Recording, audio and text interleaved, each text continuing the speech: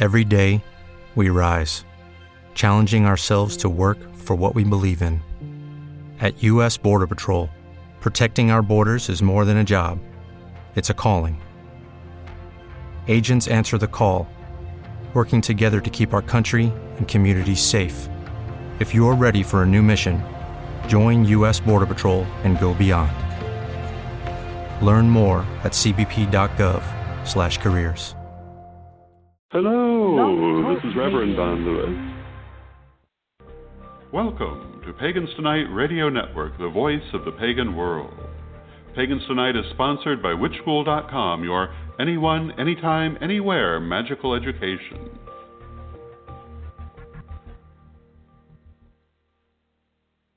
Hello, this is Reverend Don Lewis coming to you from beautiful Florida. And this is Elder Talk Radio. And as you know, if you follow Elder Talk Radio, what we do is that Correllian First Priestess, Reverend Stephanie Neal, First Elder, Reverend Sir Ed Hubbard, and I take turns talking about a particular subject each month. This month, our subject is coffee, which may seem like an odd subject for a spiritual discussion, but I don't know that it is. I think that we can take it in some distinctly spiritual directions, so bear with me. And let's talk about, first, where coffee comes from. And the answer is nobody really knows. There are legends about the origin of coffee, but what we can say about it is that it was being drank by at least the 1400s in parts of the Muslim world, particularly Yemen. Many people feel that before this it came from Ethiopia, but there is not an actual historical record of that. There are a number of legends as to how coffee was discovered. They basically come down to the same story or close variations on it, but who is the protagonist in the story tends to change with the religion of the teller. Sometimes it's a Muslim Sufi mystic. Sometimes it's a Christian monk. There are other figures who have been put into the story as well. But the idea is that the person wanted to be able to stay up during the night to meditate or pray, and they prayed for a way to do this. And the following day, they saw the very odd situation of a group of sheep that appeared to be dancing excitedly. And upon observation, they saw that the sheep were eating a berry on a particular bush and decided to collect the berries themselves and found that they were a strong stimulant that allowed them to pursue their prayers or meditation. So in a manner of speaking, from its very origin, coffee does have a spiritual side. And of course, in the modern world, the modern pagan world, coffee is connected to the goddess Caffeina, as are tea and chocolate and other caffeinated items. But many coffee drinkers reverence the goddess Caffeina, and some consider themselves to be Java Krishnas as well. There have been a variety of things that have been put forward as patrons of spiritual coffee drinking. I personally prefer the goddess Caffeina myself and have created a number of artworks commemorating her. But coffee is one of the most popular drinks in the world, as is tea for that matter. And both of them have the aspect of being a stimulant. One of the things that's commonly talked about in terms of paganism and magic is the idea of a magical potion. Now, the term potion merely means something that is potable, that is to say, something which one can drink. Potable water is water that is not contaminated, that you can drink. A potable beverage is any beverage you can drink. And a potion is a liquid that is potable. A magic potion is believed to instill certain qualities, either because of its ingredients or because of an energetic charge given to it. And generally speaking, when we talk about magic potions in contemporary magic, usually it's a kind of herbal tea or a variation on coffee. There are exceptions. There are people who create potions using stones, although that is something you should be careful about because sometimes that will leach properties from the stone that are not really good to consume. So I don't really recommend that, but it's not an uncommon practice. But herbal teas, coffees, etc., could be considered potions depending on how you're using them. One of the things that you can do with literally anything you can drink is that you can charge it energetically. In the same way you would charge any other item. You place the energy into it.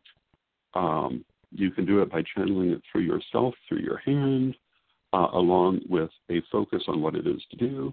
You can also charge it by exposing it to sunlight or moonlight. This is commonly done with water, but it can also be done with anything else.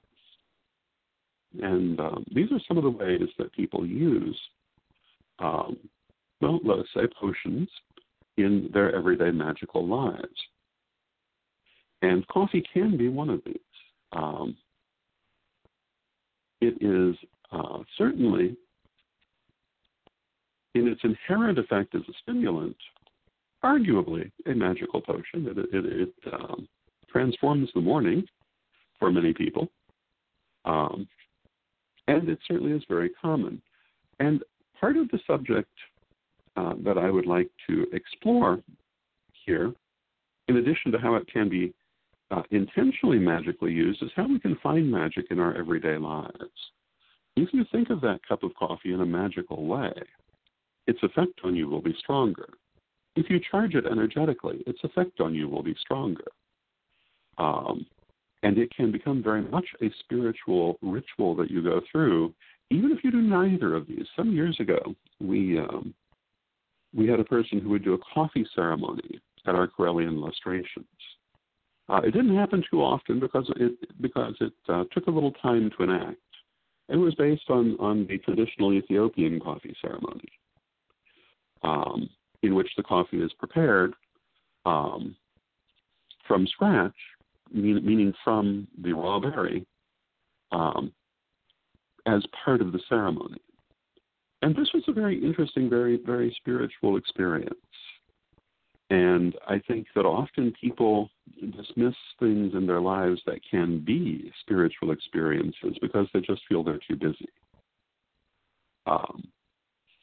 When we take our time, when we look for the spirituality in things, we find it.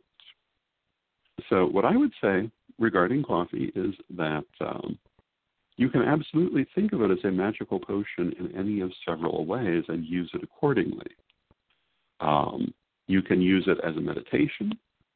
You can use it to program your day in much the same way that some people might use a tarot reading in the morning to set their day, or a meditation to set their day. If you focus into that first cup of coffee, what you want for your day, it will bring it to you. So there are a lot of things that you can do with coffee to make it a more highly spiritual experience. And again, for many people, I think it's a spiritual experience to start with.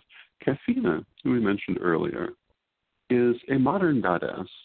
I don't think that her name has been in use for more than 30 years, but she's part of a long line of deities who were tutelary deities of particular foods or beverages. There's nothing odd in the idea of a goddess Caffeina. The ancient Indo-Europeans had a drink called soma, which had its own deity.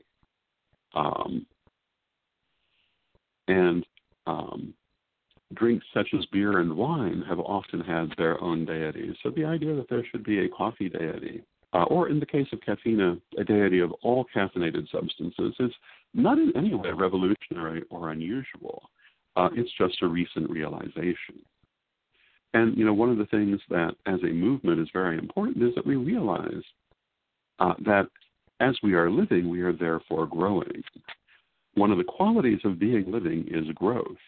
And in the absence of growth, you cannot really say you're living. You might be existing, but growth is a constant for that which lives. And if a movement is a living movement, it must grow and reach new realizations.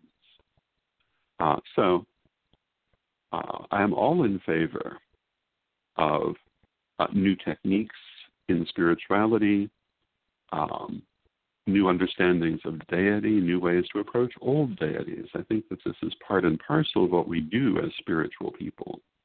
And new ways of relating to everyday things, such as coffee, which again can become very spiritual if you choose for it to be.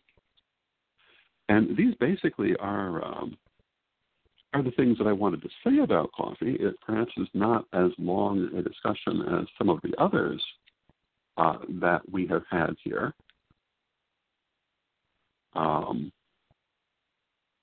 But I think it is an important subject.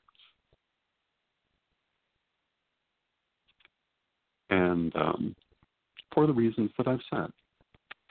So I hope that you have enjoyed this edition of Elder Talk Radio. And I want to thank you for listening. And I encourage you to listen to the counterpoints from Reverend Sir Ed and Lady Stephanie.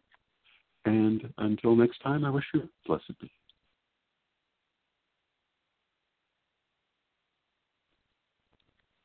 Hey guys, it is Ryan. I'm not sure if you know this about me, but I'm a bit of a fun fanatic when I can. I like to work, but I like fun too. It's a thing. And now the truth is out there. I can tell you about my favorite place to have fun. Chumba Casino. They have hundreds of social casino style games to choose from with new games released each week. You can play for free anytime, anywhere. And each day brings a new chance to collect daily bonuses. So join me in the fun. Sign up now at ChumbaCasino.com. No purchase necessary. VGW. Void where prohibited by law. See terms and conditions. 18+.